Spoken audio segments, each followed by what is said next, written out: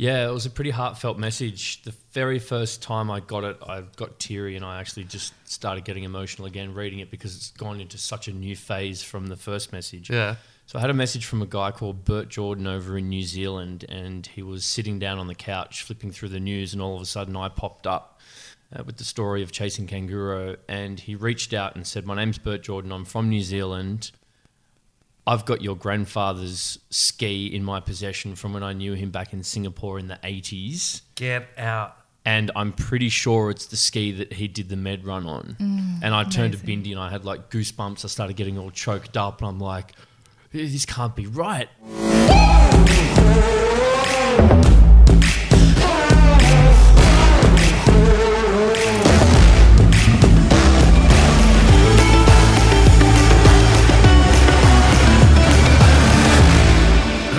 Hi everyone, and welcome to Maker and Creator, the podcast about creativity and inspiration. I just said the wrong thing, didn't I? What did you say? Inspiration. I like that though. Okay, we'll leave all this I in. think we need to talk about inspiration more because essentially that's what comes out of our podcasts. And I think that's what I was thinking about. People's inspiration. Let's keep this in. How are you, Alex? I'm good. Good. Did Yeah. you survive last week okay? Yes. We didn't see each other, right? I don't know. Did we see each other? I don't know. Yeah, we did. We interviewed Fred. Oh yeah, Fred. Yeah. It was released today. Yeah. No, this will come out later. It'll come out later. Yeah. He was fascinating. He was. Really interesting. He was. guy. I've thought about it all week. I'm like, I've done nothing. Where's my $1 million? Yeah. I'm not a good a nerd as you. Please make me a good Shut nerd. up, you overachiever with Bitcoin. Yeah. Well, look, I'm really excited about this week's guest. This is a journey that I've personally followed for the past 7 years. It all started way back in 2010 when Alex Luther's mother passed on a scrapbook which had belonged to his late grandfather, Harry Luther. He was the world's top marathon water ski during the 1960s and 70s. The scrapbook, it was filled with Harry's water skiing adventures, including his greatest achievement, a world record, which involved him water skiing from Tangier, Morocco to Servia, Italy in 1970. Inspired by this, Alex decided he would recreate his grandfather's journey and continue the family legacy. There was just one catch. He'd never water skied a day in his life. What follows next is an epic tale which I'm dying to share with our listeners. Yeah. Please welcome my old friend Alex Luther from Chasing Kangaroo. Thank you for having me. Hey Alex, how are you? Very well, yourself? I just realised we've got two Alexes. That had not occurred before we stepped in what here. I'm thinking is, like we always call Alex Luther Luther. So Right. from now on, you're going to be Luther. Thank you. I'm used to that. You good? Works well for me. Start from the beginning. What was that moment when you went through this scrap? We've actually got it here. The beauty of podcasting. We can't yeah. actually see it, but we've got this Tome. this scrapbook here that was Harry's. What was it like when your mother gave you this? What went through your head? So this is a replica of Harry's. Harry's actually looks like what you see on the cover here, really? which is this really, really old vintage with paper, and he'd glued it on there. And when it was sitting on the bottom of a bookcase, I was living with a really good mate of mine. We were in Darlington, and we had a bit of a loose night over at my place, and my sister was over with me. And it was a late hour in the evening, and we were all chatting and just talking shit like you do with your siblings after a big night. And all of a sudden, I gazed down at the bookcase and realised that we had our grandfather's scrapbook there.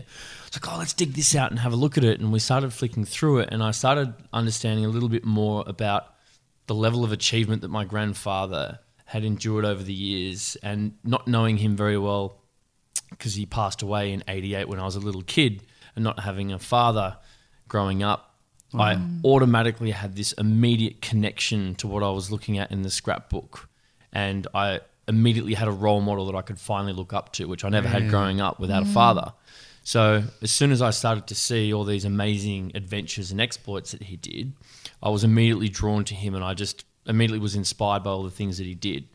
But then when I saw his world record water skiing around the entire Mediterranean, I just looked at my sister. I'm like, we have to do this. Wow. This is too cool. This story has to be told in some way, shape or form. Failing that, let's just go and have some fun. And that's when the project really began. That was the moment. And That you'd was the never moment. water skied before. I'd never water skied at that point before, no, and I was still working on the project for a number of years before I actually started water skiing, which was only 5 years ago. So 2013 was Wow. the first time that I water skied up on the Hawkesbury River. Because I'm terrified of water skiing now. Why? I cut my finger off. Have I never told you that? What? How did you Yeah. manage to do that? Exactly, right? So I was 13. I've never told you this, have I? I've never heard this But hang on, how do you cut your finger water skiing? Alex is like, why haven't you told me before? I love it. Why do do you your fingers all look fairly normal? No, they don't. Look. Oh, yes, that finger. That'll yes. sound great. It sounds like I've got like no finger there. It's just the tip of Just his letting you know, all fingers middle are finger. here. I can see all fingers. Just the tip. Clean it up, Just the Alex. tip. Just clean it up, Alex. Come on. Stop. Is this the right podcast? Yeah. Someone said that to me the other day. Like, what's your manners? I'm sorry. So we were 13 and 14. My brother and I were out skiing. We've been skiing for like 6 or 7 years. Like, my dad was a big boat nut. He was a barefoot skier, same kind of vintage, like 70s and 80s, boats that are far too overpowered. We're getting real confident. We've got water skiing down pretty pat. Jumped a single ski, jumped on the single ski. And for whatever reason, this bar that I was holding had some kind of defect, because every time we fell and the bar would leave our hands, both of us would get a little cut on our finger. And then I tried it one time too many, and suddenly, like, the whole of my top of my finger was torn off. Oh. So I hit the water, and I'm like, fuck, this hurts, blah, blah, blah. And I looked at it, and I just put it straight back in the salt water because I couldn't even bear to look at it. And so I called the boat. I went, Mum, like, I've cut my finger off. And anyway, so then they got me in the boat, and then, so then I went to the hospital, microsurgery later, because I was playing guitar, and I'm like, I don't want to stop playing guitar, I don't want to stop playing guitar. And then, 3 months later, they kind of, had finished reattaching my finger.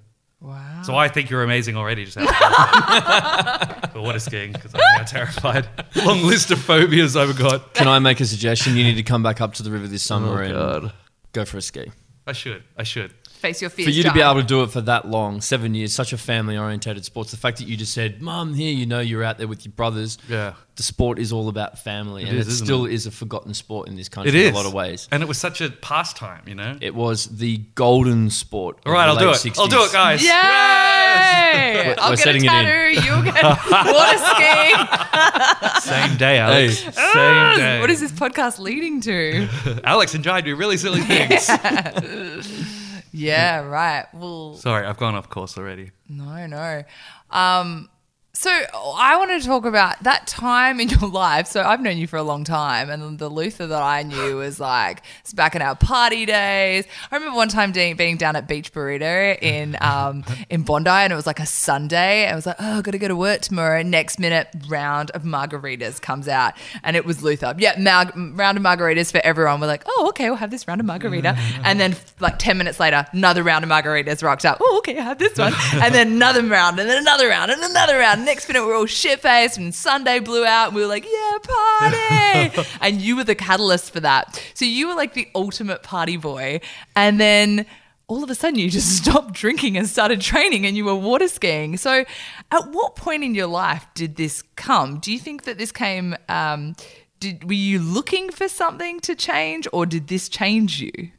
I think this changed me in a lot of ways, but I was also seeking something. Yeah. I think by default, we're all adventurers in some way, shape or form. Yeah, we're always striving to try and find something new or better ourselves, or constantly on some form of a journey. Life is a journey in so many different ways, shapes and forms.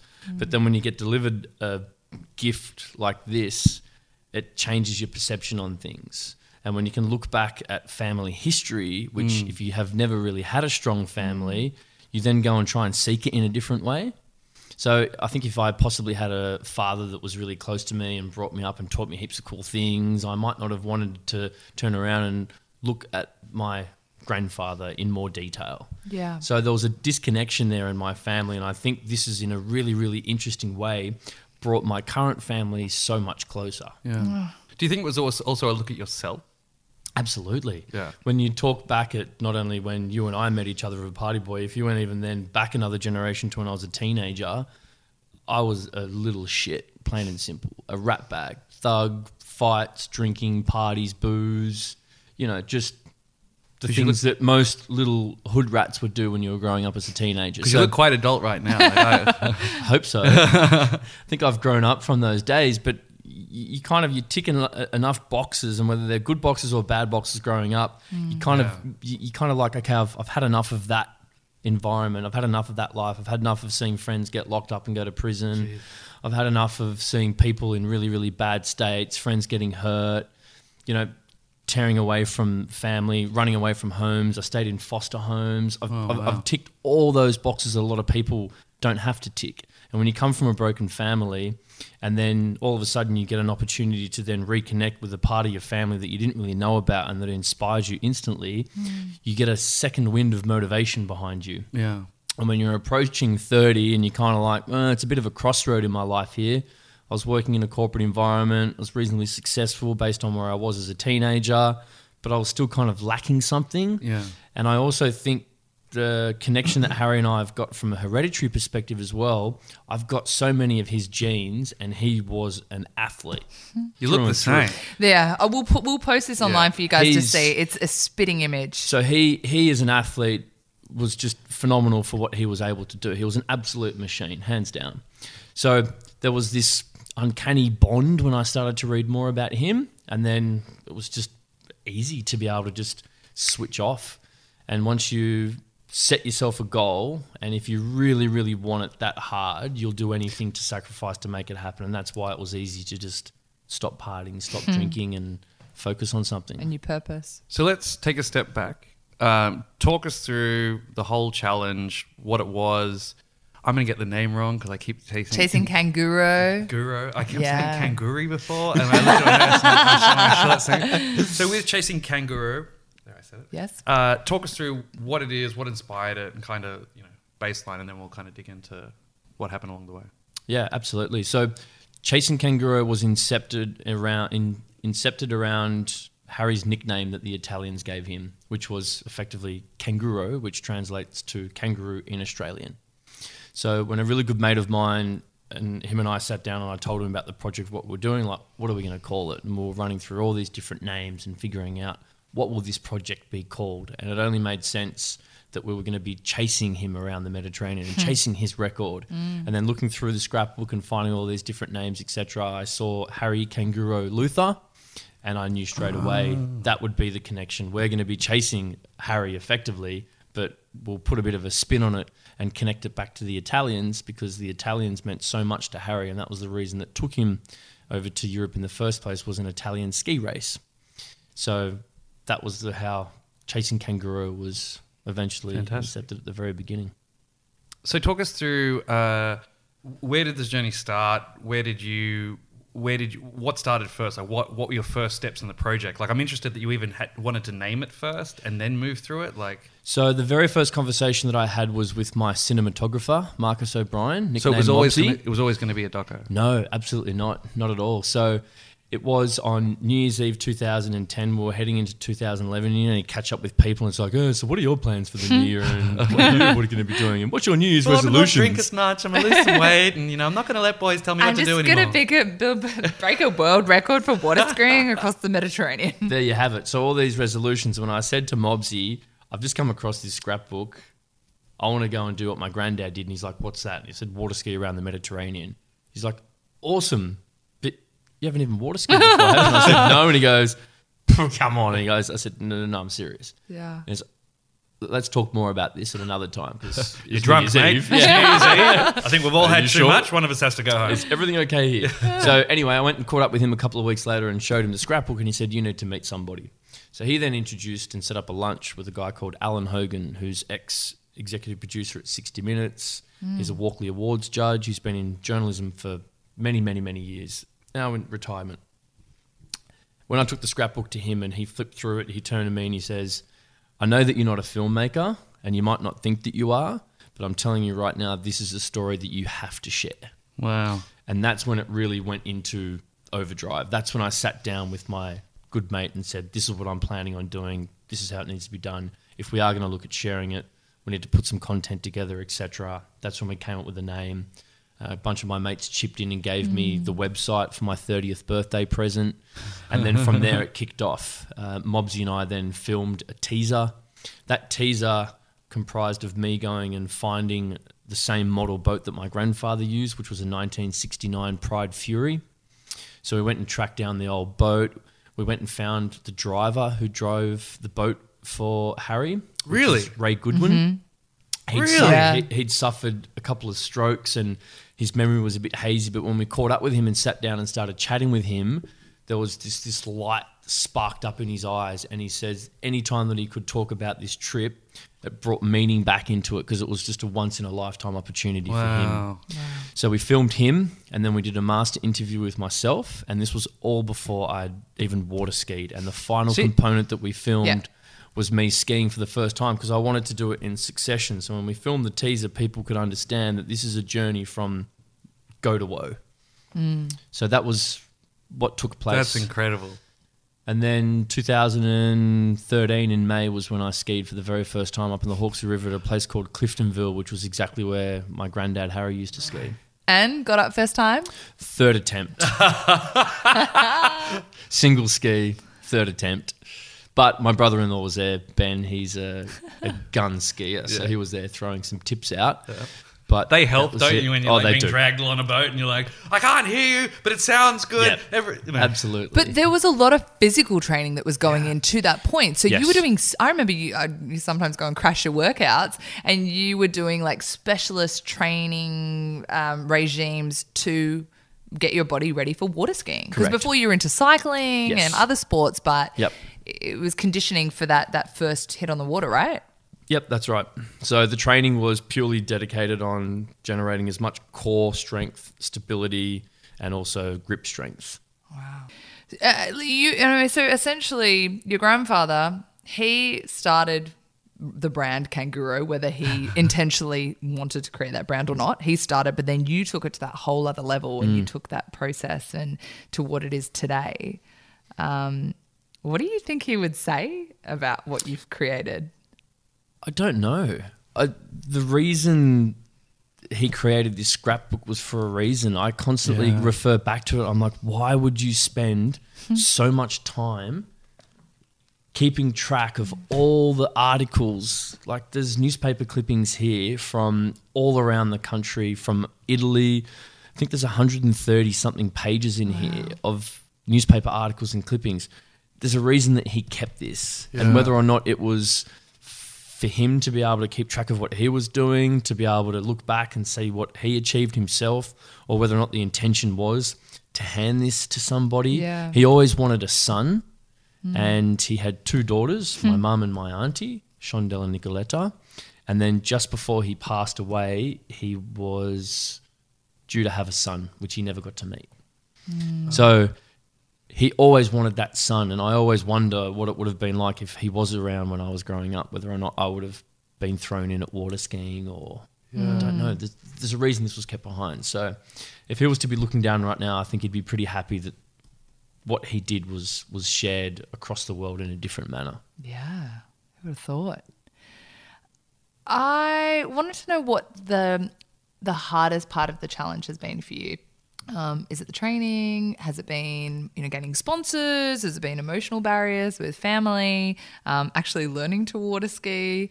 What has been the hardest part of this whole journey? I'd say the hardest part, water skiing was pretty easy, to be honest. That was probably one of the easiest things to pick up, believe it or not. Have you skied, Alex?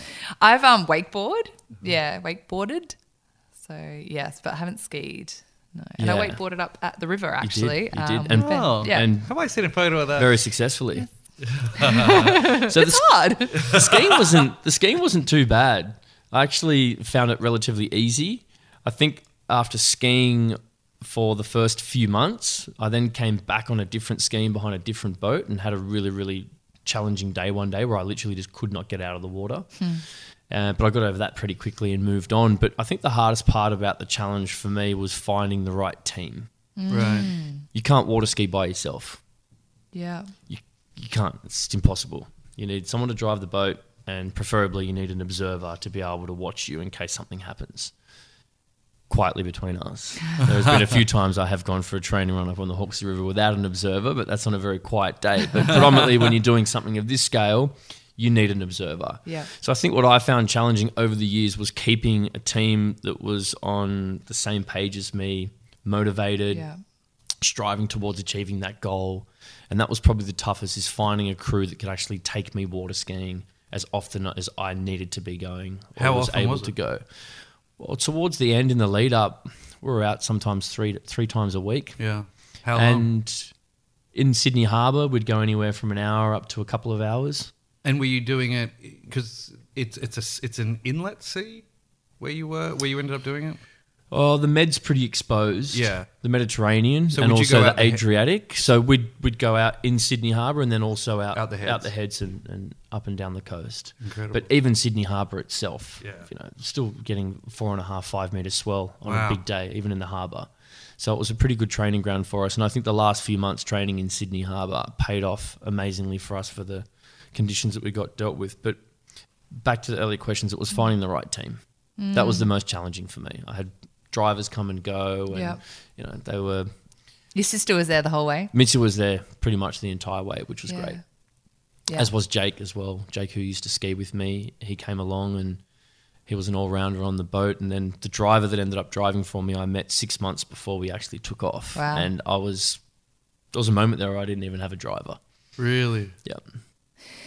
And it's not a cheap sport, I can imagine. It's not like, oh, I'm going to be a runner and I just go and buy some joggers. It's, you had to buy a freaking boat. Like, Yeah. Yes. what was that process like getting, you had some amazing partners that came on board for the big, the big race, or the big marathon ski. What was that journey like? Finding the partners. Yeah, finding partners and people to buy into your story. Yeah. You'd never water skied before. You were going to do this. There was a chance that you might not beat your grandfather's record. But it seems like so many people came out of everywhere to rally and help you with this. Yeah, and that took time. So the second hardest thing was getting everything to line up for the right reasons and with the right partners. And once again, I think it was a timing thing, and having the right people arrive at the right time. Was the Principality of Monaco was such a massive contributing factor to us. And a lot of people were trying to figure out, what's Monaco got to do with this? Why were you there with Prince Albert? But it goes back once again to Harry's journey. And if it wasn't for what Harry did, we wouldn't have been able to replicate that in so many different ways outside of his record. He was given a whole bunch of miniature wooden water skis from a guy called Ron Marks. And Harry was dropping off these wooden water skis to all the local town mayors along the route that he was doing, which was around the entire coastline of the Mediterranean. And when he arrived into Monaco, this was the era of Princess Grace and Princess Rainier. So it's like, we'll just drop into the palace and drop off a wooden water ski. So rocks up to the palace, drops off the wooden water ski. Didn't get a chance to meet Prince Rainier or Princess Grace at the time, but was then sent a letter from Prince Rainier thanking him for the gift and the wooden water ski, along with some water skiing badges that he gifted him, and congratulating him on his journey and his travels and his world record. Wow. And when I took this replica scrapbook up to go see my grandma a couple of years before I decided to set a date for the trip, she went over and pulled out the original letter from Prince Rainier Really? and said, you need to start in Monaco. And she was trying to get me to start in Monaco. And I'm like, no, that's not the trip. Harry didn't start there. I can't change the trip. 2 weeks before we set out to go and do the recon, which was the plan to drive the entire coastline via the road to go and scout out all the stops that my grandfather did, go and have a look at all the marinas and see whether or not it was even achievable to drive the coastline of the Mediterranean in 10 days. I picked up the phone after looking up the Australian consulate to Monaco online, and it was a random number. 32 digits long. It's a cold call, and a gentleman by the name of Hadrian Borelli picked up the phone. Yeah. He'd been in the job for 2 weeks. He was a Monegascan living in Australia for the past 10 years who happened to be in sports marketing. And this was the first really? phone call that he received, was me saying, this is what my granddad did back in 1970. I'm going to be doing this. If there's any way that we can try and do something, I'd love to get involved. And it was close to 2 years. And this was one of the reasons why we pushed the trip back a year, because we still didn't have any major partners on board. So it wasn't possible. My sister had a baby. We had massive changes in my career, starting a finance business with some good mates. And You started also- a business in the middle of all this. Yeah. Oh, yeah. So one thing that when we finally had the nod from the Principality of Monaco saying Prince Albert will greet you at the Royal Yacht Club, he can't wait to meet you, the family history between Prince Rainier and your grandfather. He's an ex-Olympian and a sporting fan. He cannot wait to meet you. It was go time from then. That's when we could then deliver a really strong marketing pitch, and we went out to the likes of Axopar and also Mercury, who then became our major partners with the boat and the engine. Yeah. You look so calm now, and I don't look calm now, and I'm aware I don't look calm. Your head just exploded. You're the head exploding emoji right now. Yeah, I feel like it. When you knew that was kind of the next level of expectation, did that change your approach? Did you feel nervous about it? Did you feel like pressure? Like, how did it change you, like psychologically or emotionally? I just turned it into fuel. Wow. That you have to find ways to motivate it. Fear is a really great fuel. Yep. And fear of failure is an amazing thing to be able to use if you can harness it in the right ways. Wow. And having Prince Albert sitting there, whenever I trained, I just pictured meeting him. And once again, for some reason he's in his Speedos in my head. As soon as you said that, I just pictured him and I knew I had to keep going. So it's different way. It depends what you can do with fear. Fear can be harnessed in the right ways. So for those of you who haven't water skied, it's a pretty intense feel. Oh, I've always found it intense. You've probably learned to relax with it a lot. But Alex, I think even from a wakeboarding point of view, firstly, how long are you on the water a day? And how long literally between breaks were you up? And what was going through your head the whole time you're out there? Great questions. They're great questions. They're I wish I really- wrote some of these questions, Alex. So on average, it was 7.5 hours per day. The shortest time in the water was just over 5 hours. Yeah, the and 9 to 5 job, basically. Yeah, correct. Yeah. For 11 And days? Is that- 10 days. 10 days. 10 days. And then the longest day was just under 11 hours. I saw that and I tried to imagine being in a water skiing position for 11 hours a day, let alone being in the sea for 11 hours. Like I that, got jelly legs and my arms were shaking after like 10 minutes on the back of a wakeboard. It's different for people that know skiing and especially ski races. If you're in a fixed position at high speed in calm water, your body locks up into a certain position. It's like if you were to go wow. over there right now and do a wall squat, Yep. Yeah. you're probably going to get to close to a minute and you're going to start wigging out and everything's going to start to shake and the lactic acid is going to burn. I've got a You're good not gonna 30 hold seconds, you know. Yeah, okay. Fine. So the ski racing champions that represent Australia are on another level of fitness. Yeah. Like, they could go over there and probably sit there and wall squat for 20 minutes and sit there chatting with you and eating food. And is it more of a dynamic motion for them or is it a static It's motion? a fixed static motion Really? at those high speeds on the rivers. So that's when you get a really, really intense burn. Whereas the speeds that we were doing over in the Mediterranean were much less and we were in rough water. So the body's constantly moving. Even though it was still tough, Yeah. it was nowhere near to the level of what you would experience at really high levels in a fixed position. And because it was so rough and I was constantly having to battle the swell, Yeah. I was constantly moving, which means I wasn't locked up and in a fixed position where I was getting really bad lactic acid buildup Yeah. over those long times. So yours is more dynamic. Is it higher impact at that point? So Yes. your joints and everything? Correct. Exactly right. So like, a comparison might be, say, your track runners doing their marathon versus people who are doing, the 100K through the Yep. Blue Mountains, etc., where those dynamic movements take their toll and impact-wise, but from Correct. a static motion and Exactly right. load point of view, it's going to be a lot less. Yep. It'd be like the downhill skiers Yeah, versus the moguls Yeah. Yeah. that go from side to side and Yeah. they're constantly joint mobility and moving. Yeah. That would be the Okay. best comparison in terms Okay. of the skiing and what we went through. And so for you, what was your level of fitness before you did it? It was up there. I still had doubts whether or not I was fit enough. You always will when you're going to embark on a journey like this. And the times that I didn't get up to train in the morning, I always questioned, is this going to come back to haunt me? Wow. Wow. Have I done enough? You always have to question yourself. If you don't question yourself, then I think having too much confidence will possibly come back to bite you in the ass. You can't have too much arrogance when you're going into an endeavor like this. So, of course, you have to question your ability, because if you're not questioning your ability, you're not pushing yourself hard enough. Yeah. So you're constantly having to push yourself. Did you have to deal with overtraining? Did you get sick? Did you get injured? No, I'm pretty lucky. I think the only injury I had was a mild rotator cuff tear when I had a barefooting accident, but that was 4 years ago and it only kept me out for a month. I can still do a lot of training even without a shoulder. What speed are you doing barefooting? And sorry, barefooting is no skis, just loose on the water, right? Barefoot. Yeah, well, this was me going out onto a beginner bar and you're kind of doing anywhere between 45 to 50 mile an hour. Wow.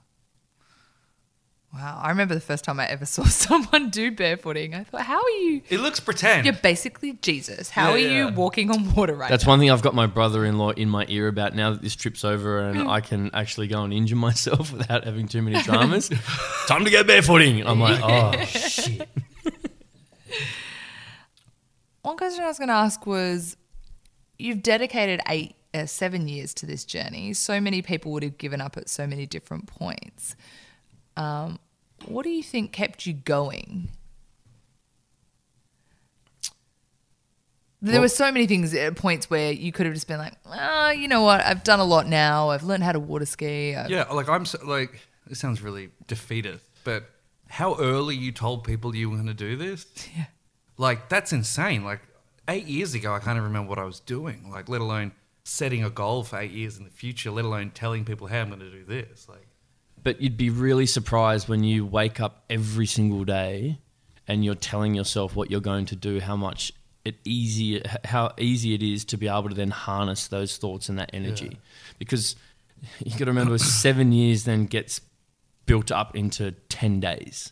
Yeah. Yeah, yep. So when you're waking up every single day and you've got this goal in mind of what you want to achieve, regardless of how far away it is, I didn't expect it to be 7 years down the track when I said I'm going to go water skiing and I'm going to go crack my granddad's record. I didn't know it was going to be 7 years later. Yeah. In the back of my mind, I'd be like, yeah, we can knock this out in a few years. We should be sweet. But then, no, let's do it right. Let's plan it out. Let's get some content. Let's get a teaser inside. Let's go find the old boat. Let's start water skiing. But then even when I started water skiing, I'm like, I can't go do this next year. So I had to go find a crew that could come and help me train. And then I went and bought a race boat so we could start skiing more and develop more skills. And then I had to get a crew for that. And then there's time and cost and investment and travel, and then figuring out which crew is going to actually go over there. Then we had to fly over and do the recon. And like, it was really easy when you look back at it now, how easily that 7 years 7 just years. came like that. how did you know what to do? I know that sounds like a really 101 question, but the way you just lined it out there, and it's like, oh, of course you do this, you do that, you do this and that. Did you have someone who had set essentially you're a modern day adventurer? Mm-hmm. I know it sounds like a weird thing to say, but they kind of said, Shackleton's journey was probably one of the last big adventures that we'd ever take. And then today it is around these smaller feats, but a few of them are actually around physical endurance, adventure. How did you know what logistically to even put together?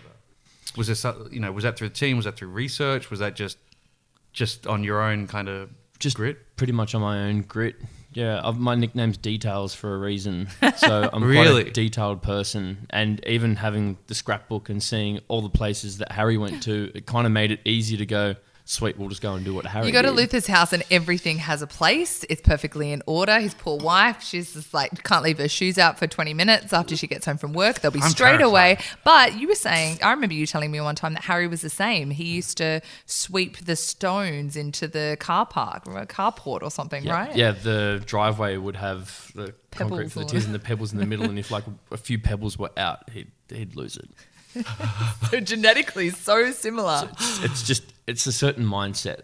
Everyone's got different ways of how they look at things, and I just looked at it and logistically went, okay, sweet, that makes sense. This is how we do it. We go do the recon, and it just So what's was your day easy to job? plan out. I've got a finance business with a couple of mates. We do asset finance. Sounds very great compared to what I do. I spend the day making bacon jokes. That actually sounds like fun. Don't go breaking my heart. Did you I'm like not that? kidding. You will see that ad, and I'm not making this I up. couldn't if I tried. Yes. Yes. I don't think my client will mind. Yeah, but that'll be out soon. But yeah, then we had to make bachelor jokes. That was fun. That's a dumb show.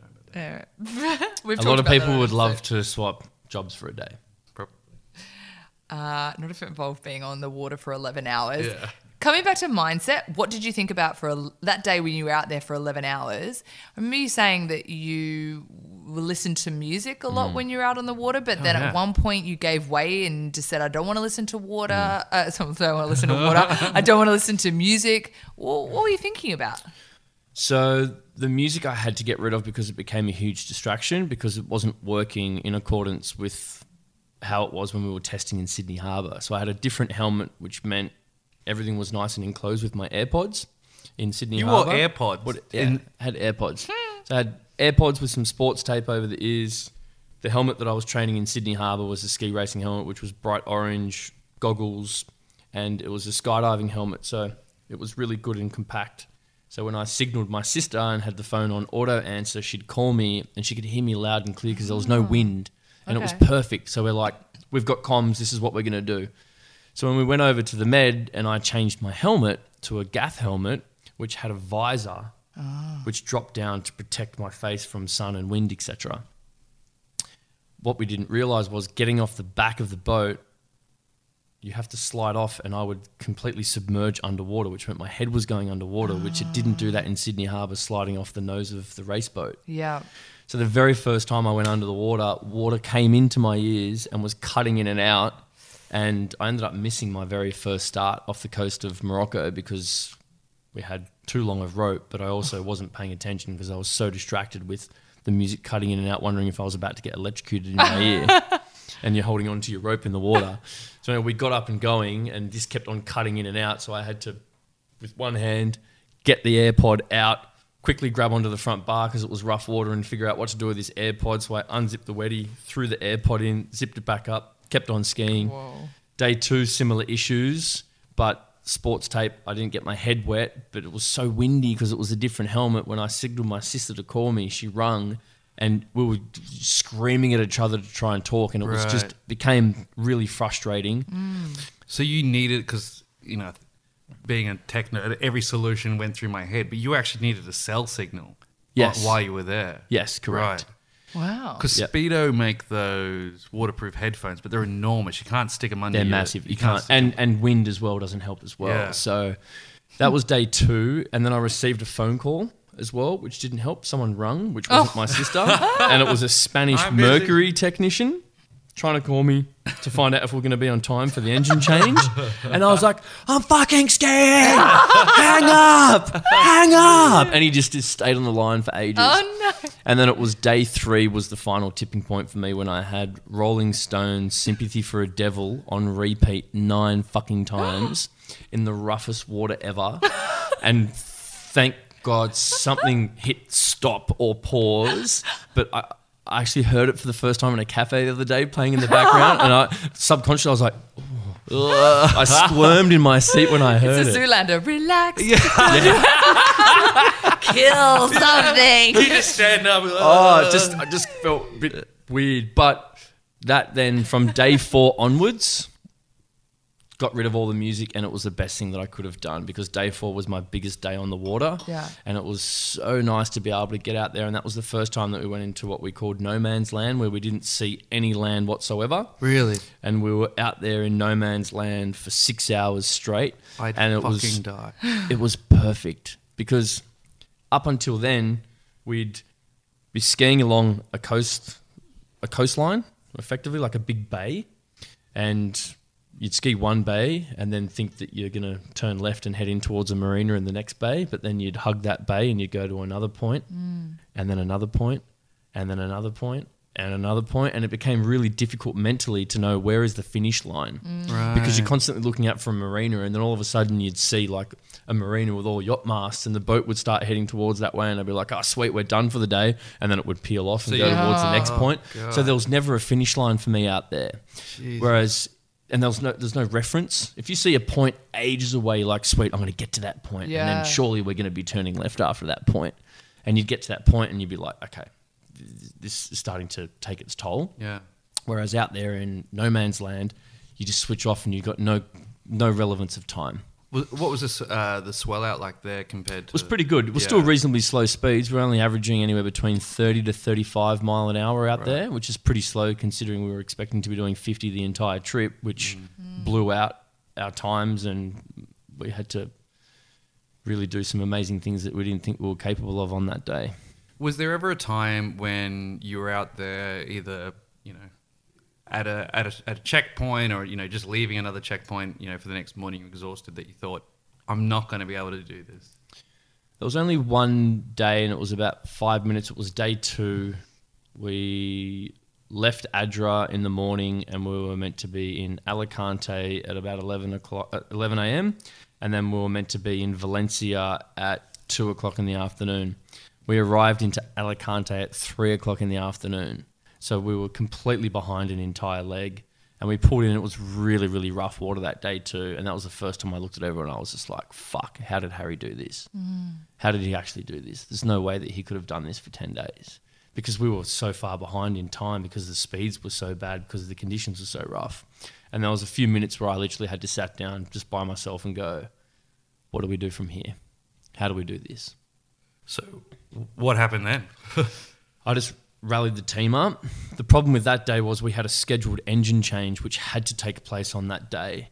The very first 300 V8 Verado engines that Mercury had ever produced were on our boat. And when the head of Mercury identified that, they realised we need to get them off. They're the prototype engines and we need to put certified engines from the factory onto the boat on day 2.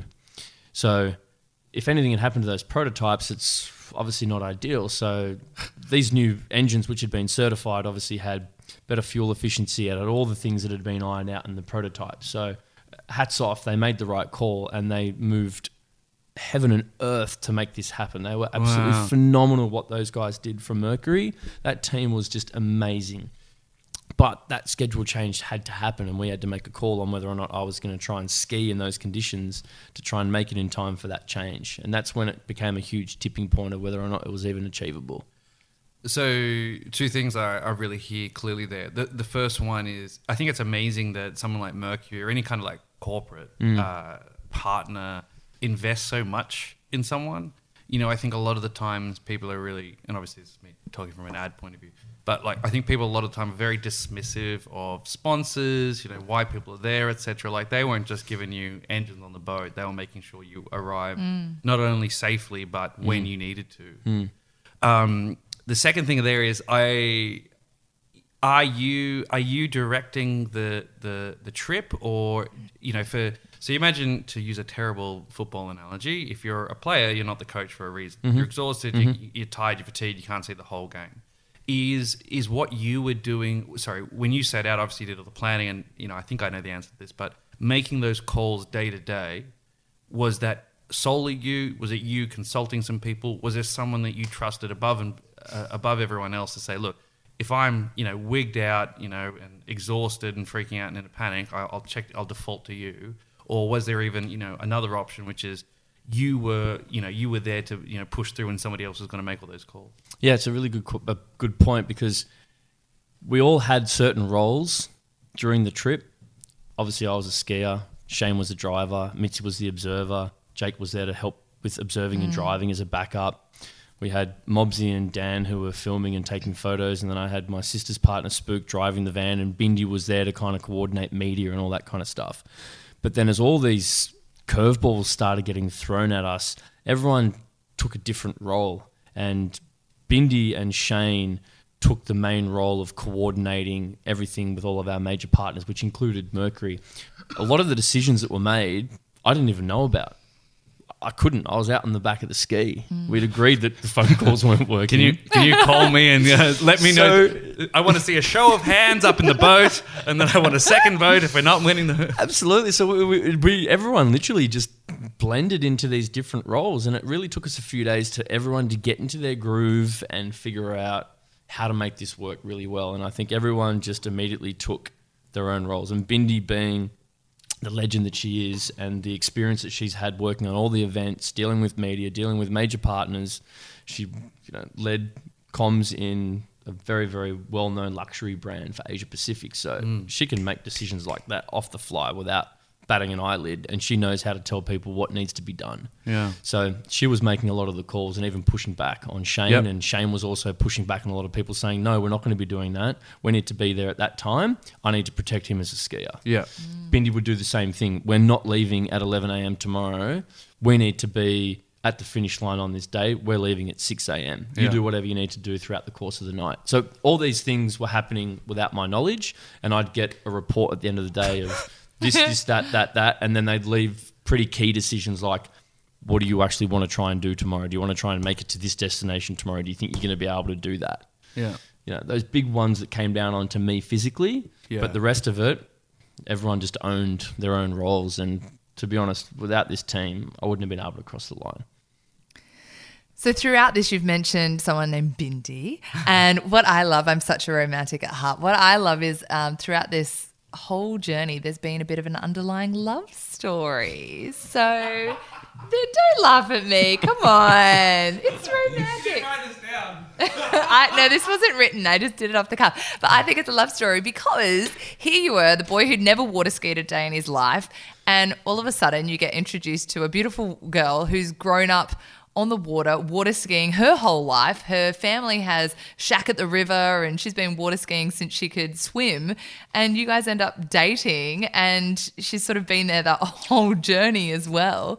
I mean, you can't write this stuff. No, it's crazy. The first time I met her and I told her what I was doing, she's like, "Oh, you need to come up to the river." And I was there that night, by the way. It was at a bar, I think at the Cross. One of our friends introduced. She was like, "You guys should meet. I think you'll get along." Yeah, and it was just, once again, it was one of those other things or relationships or people that came into the journey at the right time at the right places. And then, lo and behold, 3 years later, I'm up on the Hawkesbury River with her brother-in-law learning to water ski. What did she say when you first told her about what you were planning on doing?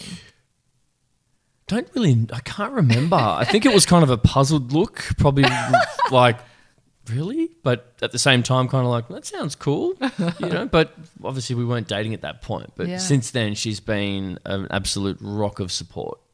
And then to be there at the finish line, to be there when I skied for the very first time and then to be there at the finish line, it's pretty special. And around her family, all the weekends going up to the river and water skiing and being around. And I guess that kind of, I know you've talked in the past about water skiing community almost being a bit of a family. Yeah, absolutely. Up there. So. And it still is. We've got a shack 2 doors down from her sister and brother-in-law's shack. So it's a beautiful environment to be at. And then just to, make the romantic fairy tale even more poetic, you're about to be a father and have a son of your own. Yes, correct. We've got a baby boy due in November and Bindi carried him along for the trip, stuck in that van. She probably did more kilometres than we did out in the water in the van. So hats off to her. And yeah, I can't wait. It's a perfect timing to have this project, at least the trip and the skiing element of it now done, and we can move on to the next phase of the project. But then to have a boy arriving soon too, it's a whole nother adventure that we can't wait. And what would you say to him was it you going to ask that? Yeah, I was going to say, sorry. You can ask it. I think for me, I was going to say, I think everything you said at the start was really interesting in terms of what motivated you and what inspired you to do this. And even for me right now, I'm like, there's so much that I've suddenly started thinking about my own life and kind of decisions that I've made, but also you always think about those things that you want to tell other people. So are there things that, number one, you would tell just anyone who's at the point in your life that you were, where they are searching for something, there's something missing? And secondly, what do you kind of hope for your son as a second question? First part of it was never undervalue yourself. Don't underestimate what you're capable of. I think what people seem to always forget is what the body is actually capable of is so much more than you could possibly imagine. And even if you're new to something, it's just time. That's all you need to do. You just need to put time and effort into things and you'll become a master of it. I can tell you right now, I'm nowhere near a master of water skiing, but I did enough with the ability of focus and determination to want to achieve something big that you can harness that energy to be able to then deliver on the result. And that's basically what we did. If you want to do something, just go after it. And even if you do fail, just keep going. Yeah. And the amount of times I fell on the ski learning, I was an absolute retard out there on the ski so many ways. If you saw Jake and I during our rookie years trying to learn how to ski race together and starting out the back of the boat, honestly, I wish we'd actually filmed a lot of that, because from where we started to where we are now, it's just time and effort and persistence and dedication is what you have to put. But it's the same as anything. If you want something that is so rewarding and has a massive payoff at the end of it, you have to work hard to get there. So entering fatherhood, kind of where you came from, and there's a lot of points there that I think will resonate with a lot of people. Is there a future is there an ideal future that you would have for your son that you're looking forward to, and that you and Bindi are really looking forward to? Yeah, look, I can't wait to be able to be there for him. That's probably the most important thing, is to always be there for him and always have something to be able to share with him, and whether that's knowledge or advice, just in general, to be able to be there to encourage him and always make sure that he's striving for the best. And, you know, if he wants to turn around and have a crack at my record, go for it. Just prepare yourself. Make sure that you're ready for anything and everything to go wrong, because that's one thing that we learnt heavily. My detailed plan and logistics down to the minute of where we were going to be and arriving at this marina, everything got blown out of scope massively. There was empty hotel rooms for 4 nights because we didn't rock up where we thought we were going to rock up. Wow. So, you know, if it's going to go pear-shaped, you just need to make sure that you've got the ability to be able to react to that in the right way. And yeah, if anyone wanted to go and have a crack at something at this size, just be prepared. Be prepared for anything. That's probably the most inspiring thing I've heard in a long time. Wow. Thank you. Thank you so much for sharing that with us. Thank you for having me. I feel like this is just the beginning of a new journey. So for people who want to continue following you on what you're doing, website, chasingkanguro.com.au, and social media? Yep. So on Facebook, on Instagram, Chasing Kanguro, Kanguro, which translates into kangaroo. Yeah, as soon as you said that, I'm like, oh, I understand this now. Wait, you didn't This get it makes until sense. now, till the end of the podcast? Kangaroo. Oh, wow. Okay. And yeah, quite a really motivational. I mean, I can imagine you on circuits talking to, well, anyone really about your journey and what you've done. So thank you for taking some time to share that with us. That's been really amazing. I think thanks for being so open about everything. Yeah, no problem at all. Thank you for having me. I'll see you both in the water this summer. Yeah, yes, there we go. Some skiing to catch up on. It'll be like this little home video. Like, We'll share it with you guys online. Absolutely. But thanks so much for tuning in. If you want to share your own creativity or want to get in touch with us, you can hit us up. We've got a Facebook group, Maker and Creator Pod, or you can touch base with Jai. He's Jai Smith or Double Star Co. I'm on Ms. Darlinghurst, MS Darlinghurst. And drop us a line. Let us know what you thought of today's episode. And that's it. We'll be back next week. Thanks for tuning in. Bye.